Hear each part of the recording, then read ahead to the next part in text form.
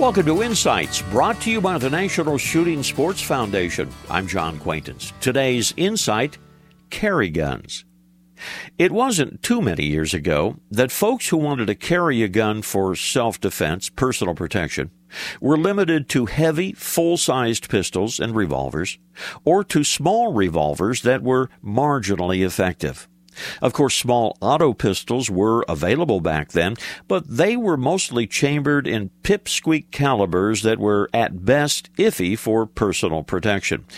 Well, boy, has the scene changed over the past few years. You look through any gun magazine, you look at any gun shop, and it seems that most handgun manufacturers have put their inventory on a bit of a diet. Small pistols, small auto pistols, tend to rule the roost.